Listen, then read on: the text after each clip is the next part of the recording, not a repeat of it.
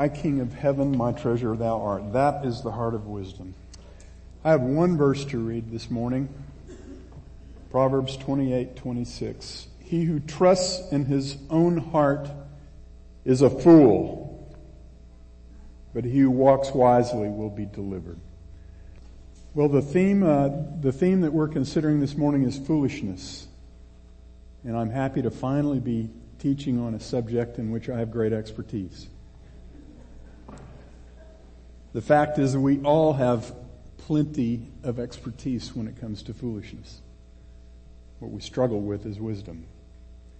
Foolishness is the antithesis, it's the opposite of wisdom. And wisdom, as we saw last week, is the overriding theme of the entirety of the book of Proverbs. It's one of the central themes of all of Scripture. So it makes perfect sense that this book would have a lot to say about foolishness as well, because of the juxtaposition, the contrast between those two ideas. The words fool, foolish, foolishness, and folly occur a total of 97 times in the book of Proverbs. That's an average of 3 times per chapter. So we are certainly not going to be able to examine this morning every instance of those words.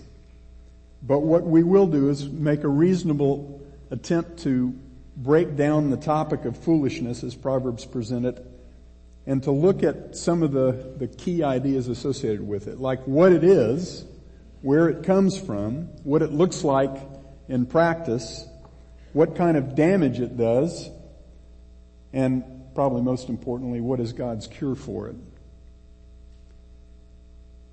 The essence of foolishness is something that's sort of elusive, I think, to our culture. In common usage, there are at least 3 different ideas that are kind of lumped together and called foolishness. But the Bible's more specific when it talks about fools and foolishness. So let's start by getting our definitions straight. Sometimes we use the word foolishness when what we actually mean is ignorance. Ignorance is the insufficiency of information. Sometimes we use the word foolishness when what we actually mean is simple-mindedness. But from a biblical perspective, foolishness is neither of those things. Foolishness is not about the absence of good information. It is also not about the absence of native intelligence. Foolishness is about the absence of honor toward God. It is a function of a rebellious heart toward God and toward the things of God. Romans 1, verses 21 to 22 says, "For even though they knew God, they did not honor Him as God." They raised their fists against God. They did not honor Him as God or give thanks, but they became futile in their speculations, and their foolish heart was darkened. Professing to be wise, men became fools.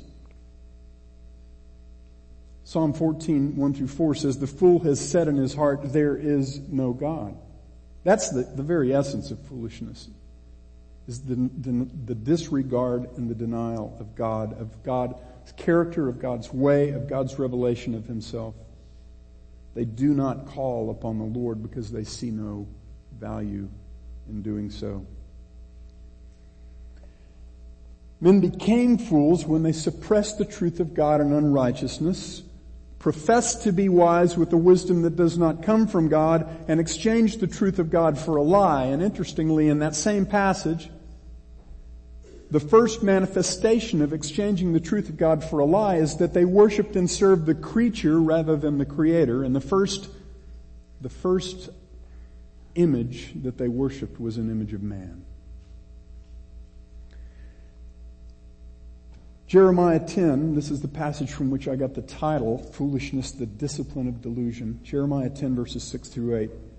Declares, "There is none like thee, O Lord. Thou art great, and great is thy name in might. Who would not fear thee, O King of the nations? Indeed, it is thy due. For among all the wise men of the nations and in all their kingdoms, there is none like thee. But they, mankind, are altogether stupid. Literally, that means brutish, like a grazing animal. And I love this phrase, foolish in their discipline of delusion. Their idol is wood. That phrase, discipline of delusion, is powerful and pointed. The King James Version translates it, doctrine of vanities. What it speaks of is the intentionality of foolishness. Foolishness is deliberate. It is systematic. It proceeds from prideful rebellion against that which is true and good, against that which God has made known of His character and of His way. Proverbs 19:3 says, the foolishness of man subverts his way, and his heart rages against the Lord.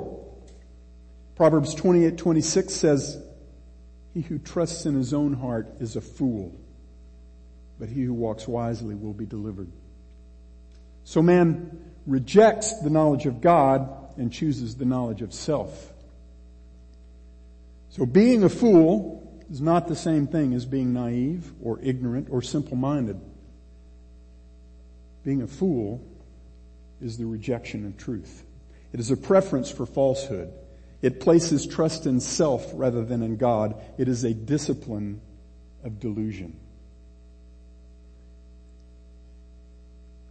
I should probably touch at this point on the very forceful words that our Lord speaks in Matthew chapter 5 in the Sermon on the Mount when he says that the one who calls his brother a fool is guilty of murder and worthy of hell.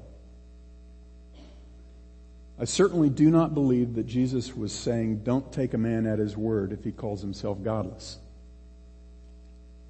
If a man tells you he has no use for God, he has identified himself as a fool based on God's definition, and you can pretty much take that at face value.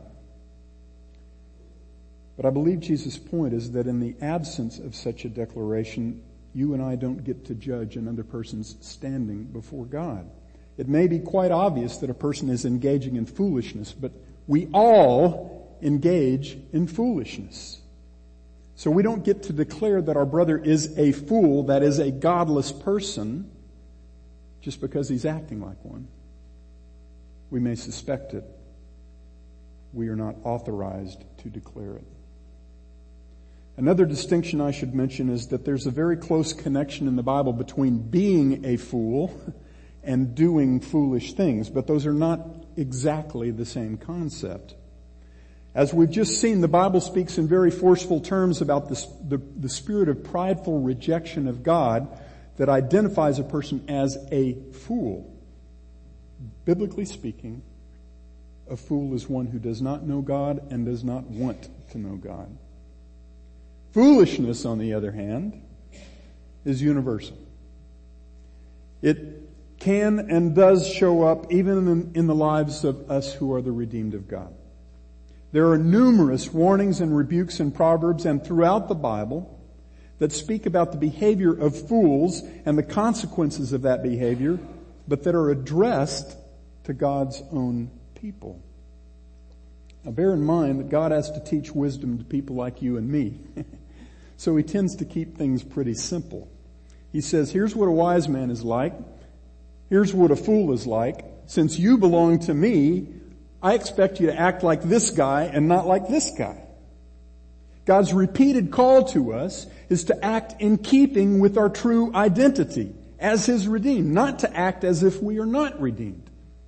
Just look at the first several verses of Romans chapter 6. He says, shall we sin all the more that grace may abound? And then he says, may it never be. You have been buried with Christ in the likeness of His death, and you have been raised with Him in the likeness of His resurrection to newness of life. Therefore, reckon yourself to be dead to sin and alive to God. Be who you are, not who you're not. That's the consistent appeal of Scripture to those who belong to Christ.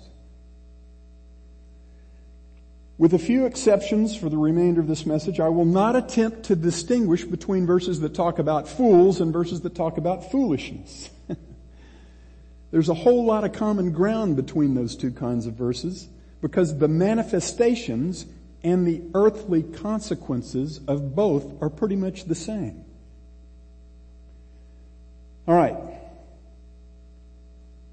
The first thing I'd like to consider regarding foolishness itself is the origin of foolishness. How is it and when is it that people become foolish? The answer of Scripture is people don't have to become foolish, they already are. We saw in Romans 1 how Paul explained that mankind as a whole became fools, but from the time Adam and Eve first sinned, that was the condition of mankind, all men. It's universal to men from birth. We all inherit the sin nature of Adam, and thus we all start out as fools. We start out in rebellion against the things of God, and we have no personal knowledge of God until God changes that. Proverbs 22:15 says, "Foolishness is bound up in the heart of a child. The rod of discipline will remove it far from him." Foolishness is the default state of man from birth. Okay, so we start out foolish, not wise. Some of us may be novices at wisdom, but none of us are novices at foolishness. Second major point is the way of foolishness, and that is what fools do. We're going to spend some time on this because there's a lot of content in Proverbs on this point. What do fools look like in practice? First, fools reject wise counsel and correction. This is kind of right at the heart of foolishness. Men profess to be wise and prove themselves fools. They reject the wisdom that comes from God, so you could pretty much expect that they're going to reject godly counsel. Proverbs 15:5 says, "A fool rejects his father's discipline, but he who regards reproof is prudent." He's wise. Proverbs 12:5 says, "The way of a fool is right in his own eyes, but a wise man is he who listens to counsel." You see the element of humility there? It's critical. Proverbs 17:10, "A rebuke goes deeper into one who has understanding than 100 blows into a fool." There's this resistance to the things that constitute wisdom. And at the heart of that resistance is a simple failure of godly humility.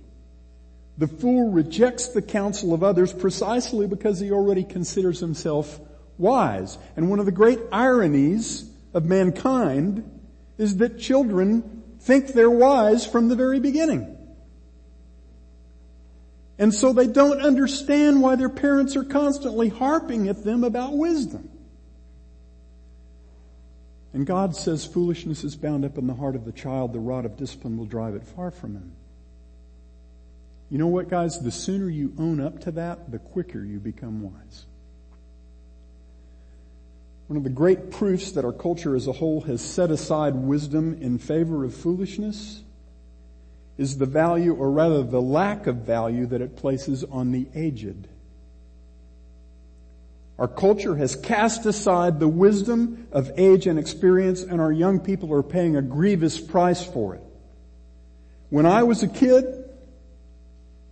and some of you are going to laugh at this, the culture's popular image of fathers and husbands was captured in characters like Ward Cleaver and Steve Douglas and George Bailey. Now, if you've seen that great Frank Capra movie, It's a Wonderful Life, you know that George was wise in some respects at the beginning of the movie. He was kind and he was loving and he was generous, but he lacked wisdom on a few points, particularly when it came to handling really painful and unjust things in life.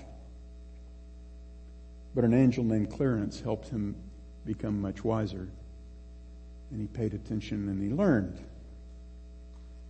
Today, the culture's popular image of fathers and husbands is captured in characters like Homer and Hank. You think I'm exaggerating? Children have always had a tendency at various points to question the wisdom of their parents. That's part of growing up. It's part of sorting things out for yourself. But today, kids who are skeptical about the value of age and experience have the full faith and support of the entire culture telling them to pay little or no attention to their parents, and certainly not to pay attention to those old gray-haired codgers who are so stuck in their ways that they haven't figured out that times have changed. So age and experience are seen as a disadvantage, not as an advantage. This is a big deal. Times have indeed changed, but you know what has not changed? God has not changed. And thus none of the things that have God as their one and only source have changed. That includes love, truth, wisdom, righteousness, purity, mercy, compassion, justness, holiness. Not one single thing that constitutes genuine holiness and godliness has changed, nor will it change, because those things proceed from God, and God does not change. And so, those around you who have spent the most time contemplating what God declares about Himself, and who have the most experience seeking, however imperfectly, to put His character into practice, those people are a gold mine to those of you who have not been walking with the Lord for quite so long. The young man or woman who values wisdom over foolishness will not merely accept the counsel of those who have walked with the Lord for many years. He will seek it out. He'll go after that counsel. My young brothers and sisters, do not follow the insanity of this culture by failing to seek out and to heed the counsel of those who have walked with the Lord a lot longer than you have.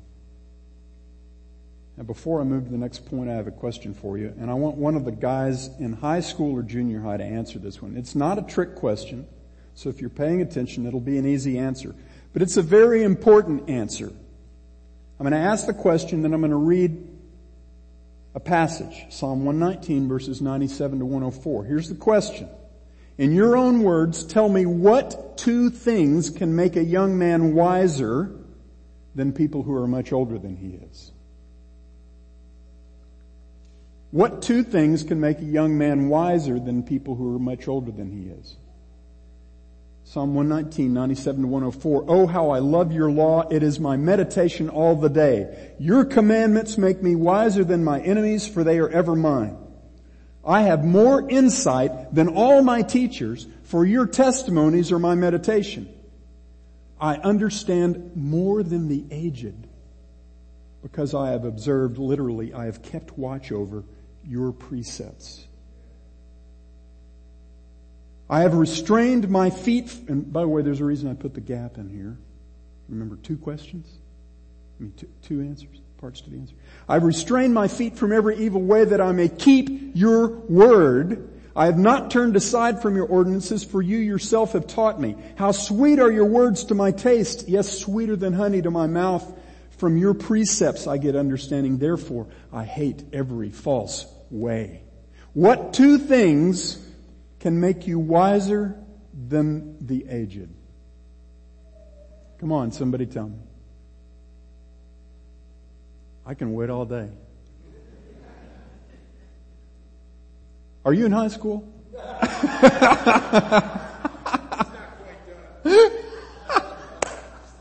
That voice sounded a little too deep. Y'all get the question. What two things can make you wiser than people who are older than you? Come on. I'll even accept the answer from someone younger than junior high. Do I see a hand? Is that Travis? Go for it, Travis. Keeping watch over God's word and keeping away from evil ways. That's right. Here are the two things. Meditate on the word of God and do it. If those two things are true of you, you'll be wiser than 99% of the old people in the world. And you'll have you'll have justification for expecting people to listen to you when you have something to say, instead of to treat you as a kid. Paul told Timothy, don't let them despise your youth. And in the same book, he said to Timothy, be diligent to present yourself approved, a workman who need not be ashamed, rightly dividing the word of truth. If you know the Word of God and thereby know the character of God, and if you do that which you behold of His character, that makes you wise, and it makes you wiser than the vast majority of people on this earth, regardless of their age. You want to be respected? Do those things. What fools do? Well, fools do not act on the wisdom they hear, and that kind of proceeds from that second answer.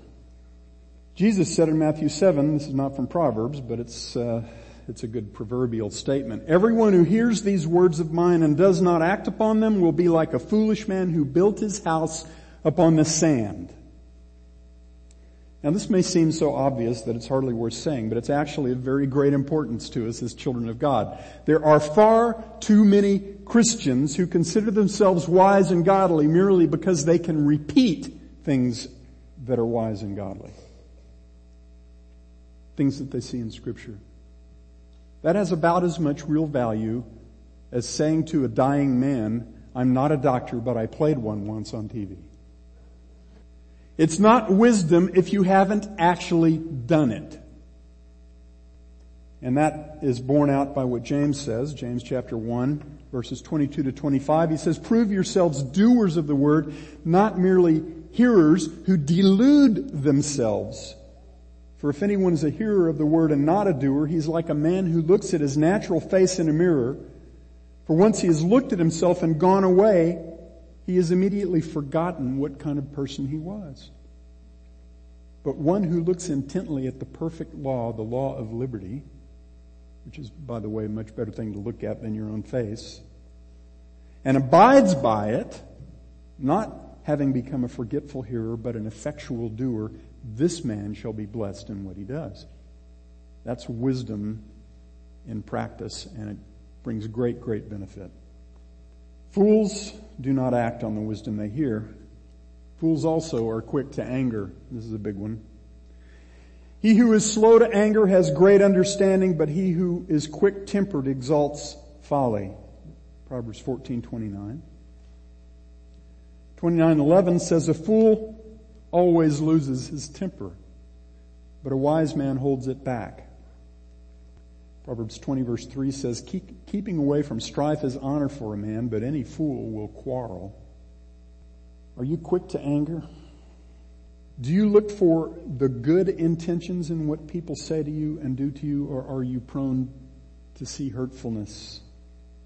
Do you pounce at the first sign of a hurt, or are you slow to anger?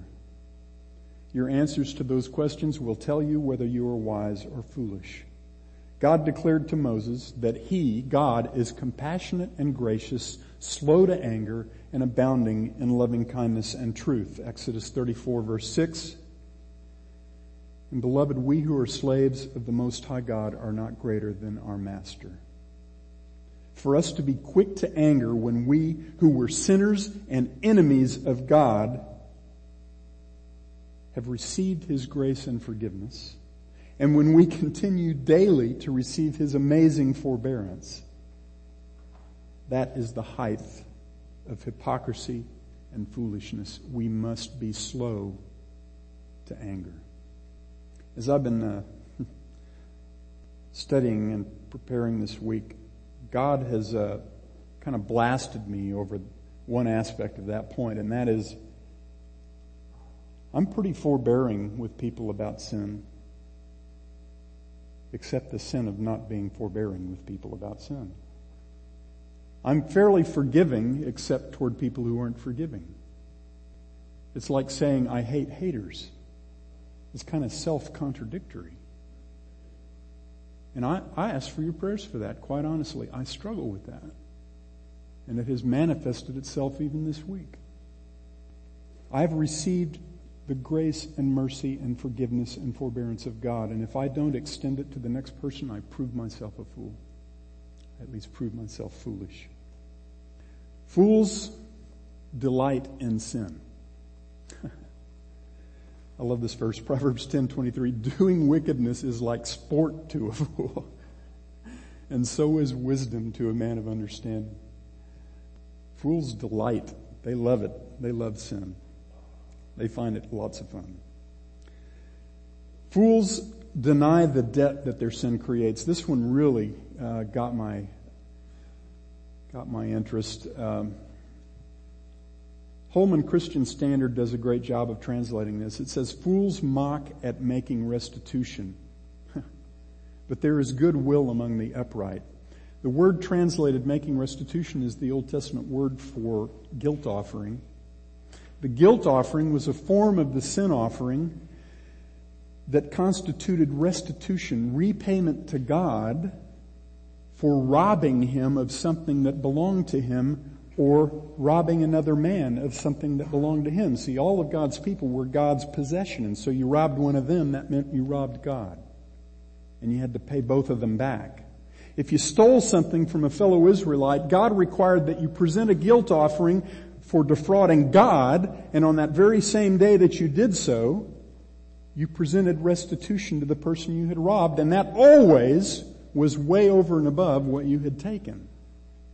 The idea in this verse is that the fool scoffs at the notion of making restitution to God and to others for the damaging impact of his sin. But the one who is upright, wise, godly, he shows goodwill. He does that which serves the well-being of others. He is eager to make restitution for a wrong. Look at Matthew 5:23 and 24. Jesus in the Sermon on the Mount, he talks about the guy who realizes that someone might have something against him. And he drops his sacrifice at the altar and he runs to where that person is and he reconciles with them. That's the level of urgency that God places on making it right when we have done a wrong. Even if we think someone thinks we've done wrong.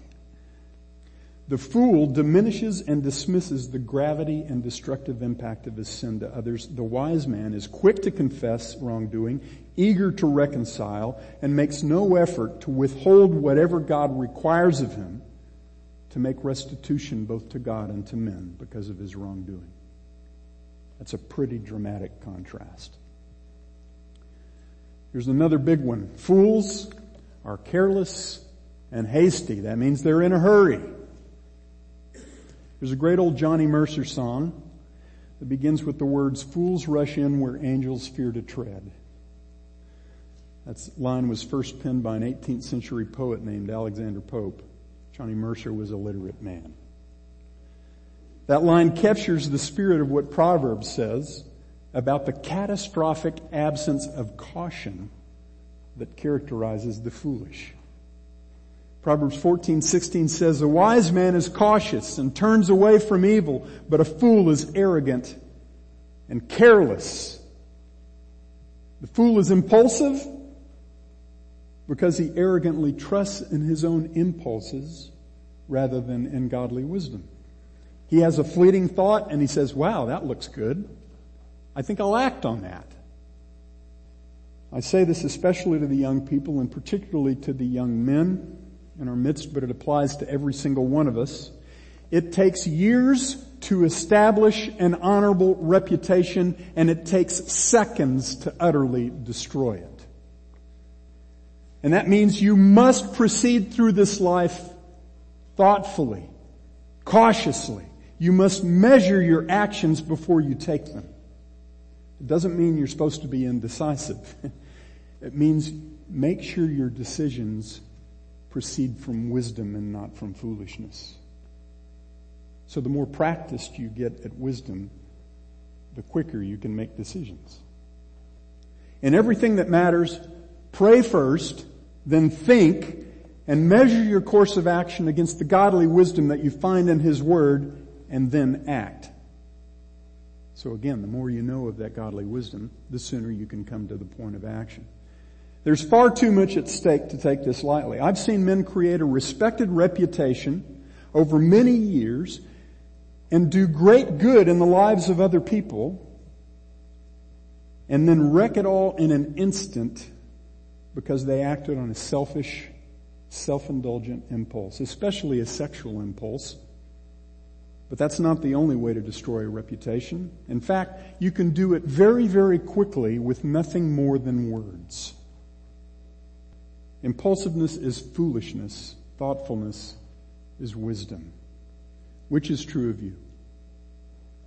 Do you prayerfully and carefully measure a proposed course of action against the godly wisdom that God has revealed in His Word before you act, or do you leap before you look? Before we move on, I want to go back to that issue of words and how they factor into this principle. Fools speak carelessly and they speak hastily. A lot of the themes in this book overlap. We will have a whole message that's devoted to the power of words, both negative and positive. But we'd be remiss if we didn't make the connection here between foolishness, impulsiveness, and destructive words. Proverbs 29:20 says, "Do you see a man who is hasty in his words?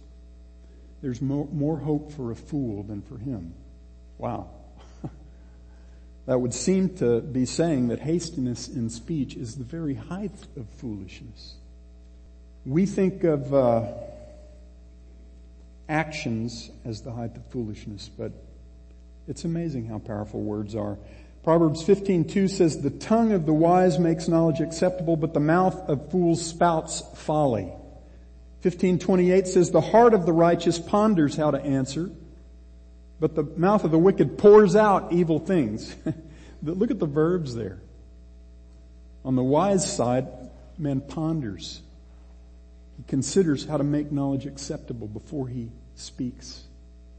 On the foolish side, he just spews it out. It's like an uncontrolled flood. Do you think before you speak? That question matters most when you're tempted not to think before you speak. It matters most when you are feeling threatened or angry or anxious. At those times, are you careful to measure your words against the standard of godly wisdom and to speak only that which reflects the character of God? Ephesians 29 says, "Let no unwholesome word proceed from your mouth, but only such a word as is good for edification," that means for building up, "according to the need of the moment, that it may give grace to those who hear." Do your words give grace to those who hear them? It matters. It matters a lot. James says, talking to those whom he calls my brothers, that means us, he says, "For every creature, animal or bird, reptile or fish," sorry, I don't have a slide, "is tamed and has been tamed by man." But he says, "No man can tame the tongue. It is a restless evil, full of deadly poison. With it we bless our Lord and Father, and with it we curse men who are made in God's likeness." Out of the same mouth come blessing and cursing. And then he says, "My brothers, these things should not be this way."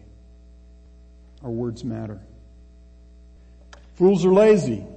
This one's probably no surprise. Going over to Ecclesiastes 4:5, it says, "The fool folds his hands and consumes his own flesh."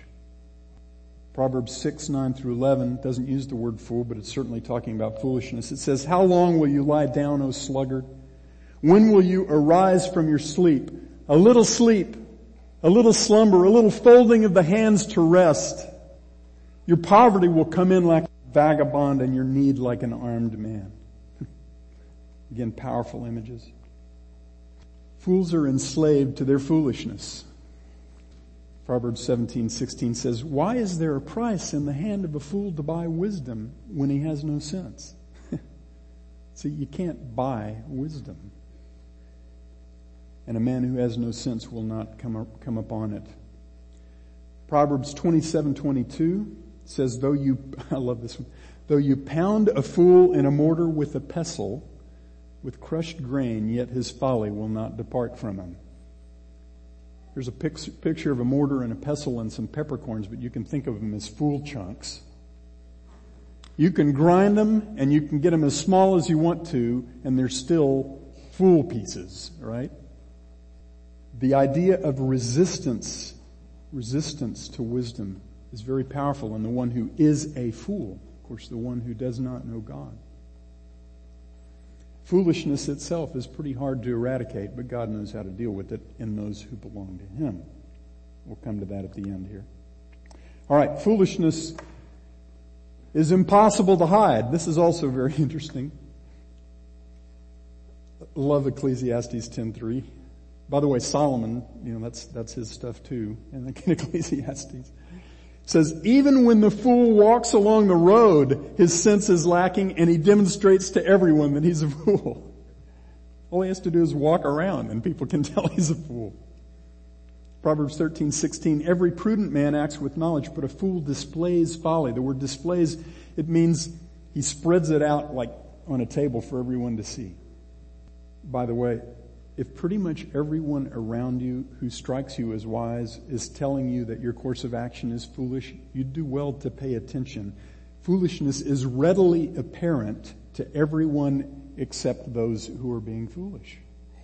All right, that's several points about the way of a fool. There's a whole lot more that we could say, but again, 97 verses is a lot. How about the destructiveness of foolish to others? Foolishness destroys the people around you, and it is also destructive to you, and we'll consider both of those. Proverbs 10:14 says, wise men store up knowledge, like they've got plenty to pass around. But with the mouth of the foolish, ruin is at hand. That's what fools store up. They store up ruin for the people around them. And Proverbs has a whole lot to say about a couple of different roles with regard to the destructiveness of foolishness. And the first that I'm going to look at is the role of a woman, the destructiveness of a foolish woman. Proverbs 31 presents the heart of a godly and wise woman. It talks about the amazingly powerful impact that she has on her family, on her community. But Proverbs has a lot to say about the powerfully destructive impact of a foolish woman on her home, her family, and her community. Proverbs 14:1. Let me see if I've got this one. Yeah, look at this. The wise woman builds her house, the foolish tears it down with her own hands.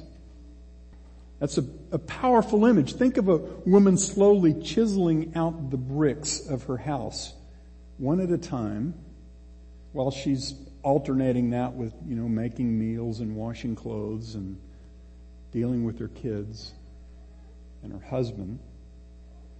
And then one day she removes that brick that's just enough and the house just falls down on itself. That's the picture of the impact that a foolish woman has on her own household. Rather than being God's instrument of great blessing to her family, she brings destruction upon her family. Numerous other verses in Proverbs speak of the way foolishness is manifested in a foolish woman. And interestingly, most of those verses focus on contentiousness. The foolish woman is self-focused and insists on her own way, creating strife in her home rather than peace. Some great images here. Proverbs 21:9 and 25:24 say exactly the same thing. It is better to live in a corner of the roof than in a house shared with a contentious woman. Proverbs 21:19, it is better to live in a desert than with a contentious and vexing woman. Proverbs 27:15, a constant dripping on a day of steady rain and a contentious woman are alike. It's like very slow waterboarding. Okay, that's the destructiveness of a foolish woman. The Proverbs has a lot to say also about the destructiveness of a foolish child. And interestingly, probably not surprisingly, those verses focus on the child's impact on his or her parents. Proverbs 15:20 says, a wise son makes a father glad, but a foolish man despises his mother. 17:21 says, he who begets a fool does so to his sorrow, and the father of a fool has no joy. 17:25, a foolish son is grief to his father and bitterness to her who bore him.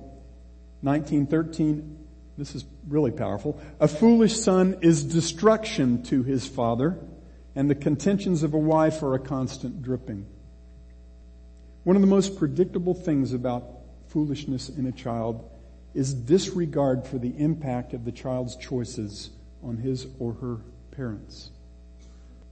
The fool says, "It's my life and I'll do what I want," as if his choices impact only himself.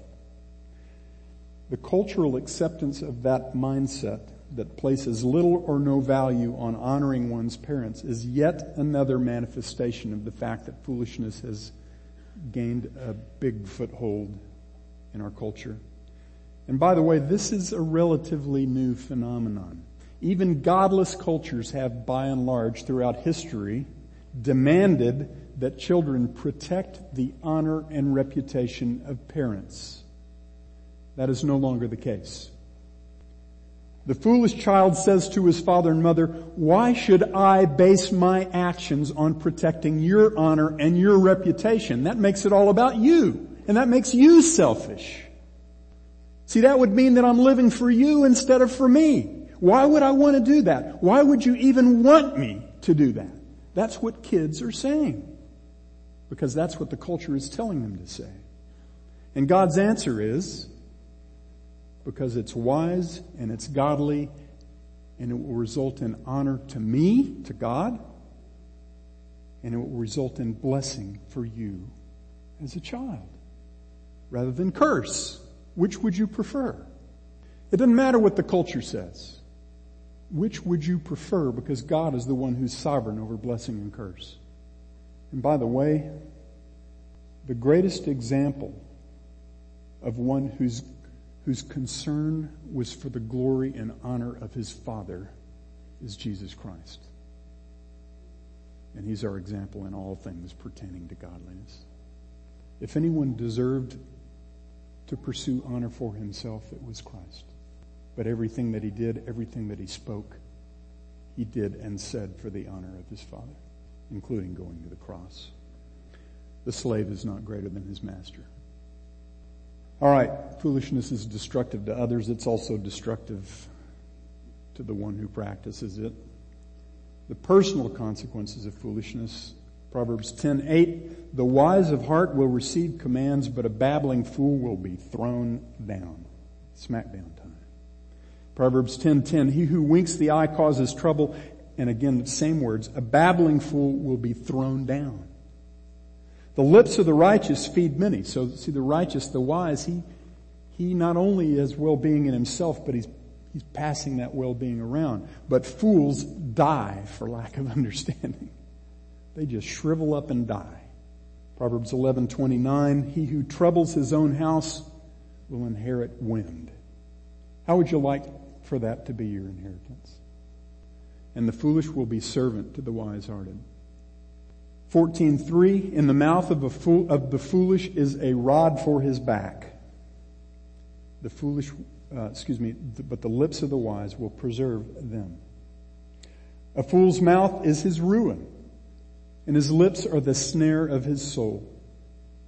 Judgments are prepared for scoffers and blows for the backs of fools." See, foolishness does not work out well for those who practice it. It looks really attractive sometimes, but it doesn't work well.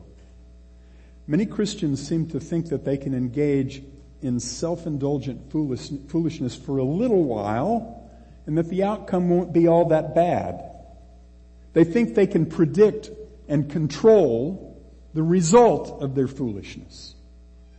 But one of the problems inherent in foolishness is that it grievously underestimates the consequences of its own behavior. The path of foolishness that disregards the counsel of God is always, every moment, a path of death and not of life. However good it feels, it is a snare for your soul, and the deeper you get into it, the harder it is to get out. It consumes you, and this side of heaven it can destroy you, even if you're a child of God. Now God is at work in you to will and to work for His good pleasure. and He's a perfect Father, and He knows how to discipline His children. So it's not hopeless for any of us, praise God. But the further you get into the snare of foolishness, the harder it is to get out. So isn't it better not to spend any time there at all? The outcome, of course, for those who are fools indeed, that is, for those who do not know God and do not want to know God, is more catastrophic than we can even conceive. That outcome is everlasting destruction away from the presence of God and from the glory of His power. 2 Thessalonians 1:9. That outcome is the eternal experience of the complete absence of all that constitutes life and truth and wisdom and beauty and godliness and holiness and honor. If you're here today and you have not trusted in Jesus Christ as your Savior, if you have not put aside any dependence on yourself to make yourself acceptable to God, doesn't matter how old you are or how young you are, if you were looking to please God from something that comes from yourself, or if you really haven't even cared about God at all, I pray with all my heart that you will humble yourself before Almighty God, and you will put your faith in the one and only provision for your sin that will ever exist, and that is the death of Christ in your place on the cross. He paid the penalty that you can never pay, so that you can dwell in the presence of God forever. And by the way, that eternal life starts the moment you believe. Last thing before we get to the cure, I'll try to move quickly, is what happens when you hang out with fools. You may not be a fool yourself. You may not even be acting particularly foolishly. But what happens when you hang out with fools? Proverbs 13:20 says, "He who walks with wise men will be wise, but the companion of fools will suffer harm." Does that sound like a maybe? That's what will happen if you hang out with fools. Proverbs 14:7 says, "Leave the presence of a fool, or you will not discern words of knowledge." In other words, you'll become foolish. Proverbs 17:12 says, "Let a man meet a bear robbed of her cubs rather than a fool in his folly." It's a pretty powerful image. In 1 Corinthians 15:33, Paul says, "Do not be deceived. Bad company corrupts good morals." If you think it doesn't, you're wrong. Now that doesn't mean you don't associate with unbelievers. It means you associate with unbelievers for a reason. The same reason that Jesus associated with harlots and tax gatherers and sinners. Because He came to seek and save that which was lost. That's why we have friendships with unbelievers. Not so that we can do what they do. Not so that we can share their activities. Certainly not so that we can learn from them. You want to learn from somebody? Find somebody older and wiser than you who has walked with the Lord for a long time. Grab them. Take them to lunch. Don't wait for them to take you to lunch. Take them to lunch and ask them to talk to you about wisdom. And even more importantly than that, get into the Word yourself personally. There's nothing more valuable that you will ever do with your time than to encounter God through that which He has made known of Himself. All right, the cure for foolishness. I know I'm over a little bit. We saw this verse at the beginning. Foolishness is bound up in the heart of the child. The rod of discipline will drive it far from him. So that's the first part of the answer. The rod of discipline. God has to beat foolishness out of us in love. Not for our harm, but for our good. Hebrews chapter 12, when you read that whole long passage about discipline, it says that all discipline is sorrowful for the moment, but then it says, but in the end it yields the peaceful fruit of righteousness. And it says that God disciplines us in order that we may share His holiness. Is that a worthy goal, to share the holiness of God? You bet. And you don't get there without discipline. Proverbs 30 verse 32, "If you've been foolish in exalting yourself, or if you've plotted evil, put your hand over your mouth." In other words, shut up. 1 Corinthians 3:18, "Let no man deceive himself. If any among you thinks that he is wise in this age, let him become foolish that he may become wise." Ephesians 5:17 says, So then do not be foolish, but instead understand what the will of the Lord is. And those 4 verses right there are a gold mine in themselves. I got to close, so I'm not going to elaborate much. In 3 words, the cure for foolishness is humility before God. That's the opposite of what got mankind into this mess in the first place, according to Romans 1. Do you want to be wise instead of foolish? Then put your hand over your mouth. Stop pretending to be wise when you're not.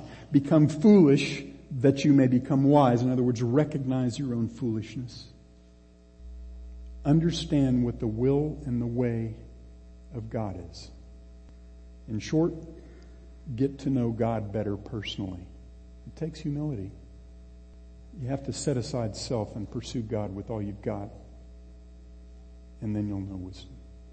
And then finally, act on what you come to know about Him. Be a doer of the word, not a forgetful hearer. Work out His character and His priorities and His agenda in your life by the power of the Spirit who indwells you. And beloved, then you will be wise. Dear Father, this is just bedrock stuff. And we pray that you would not allow us to push it under the rug, to nod our heads and say, yeah, that sounds really great, and then to walk off and do what we've always done.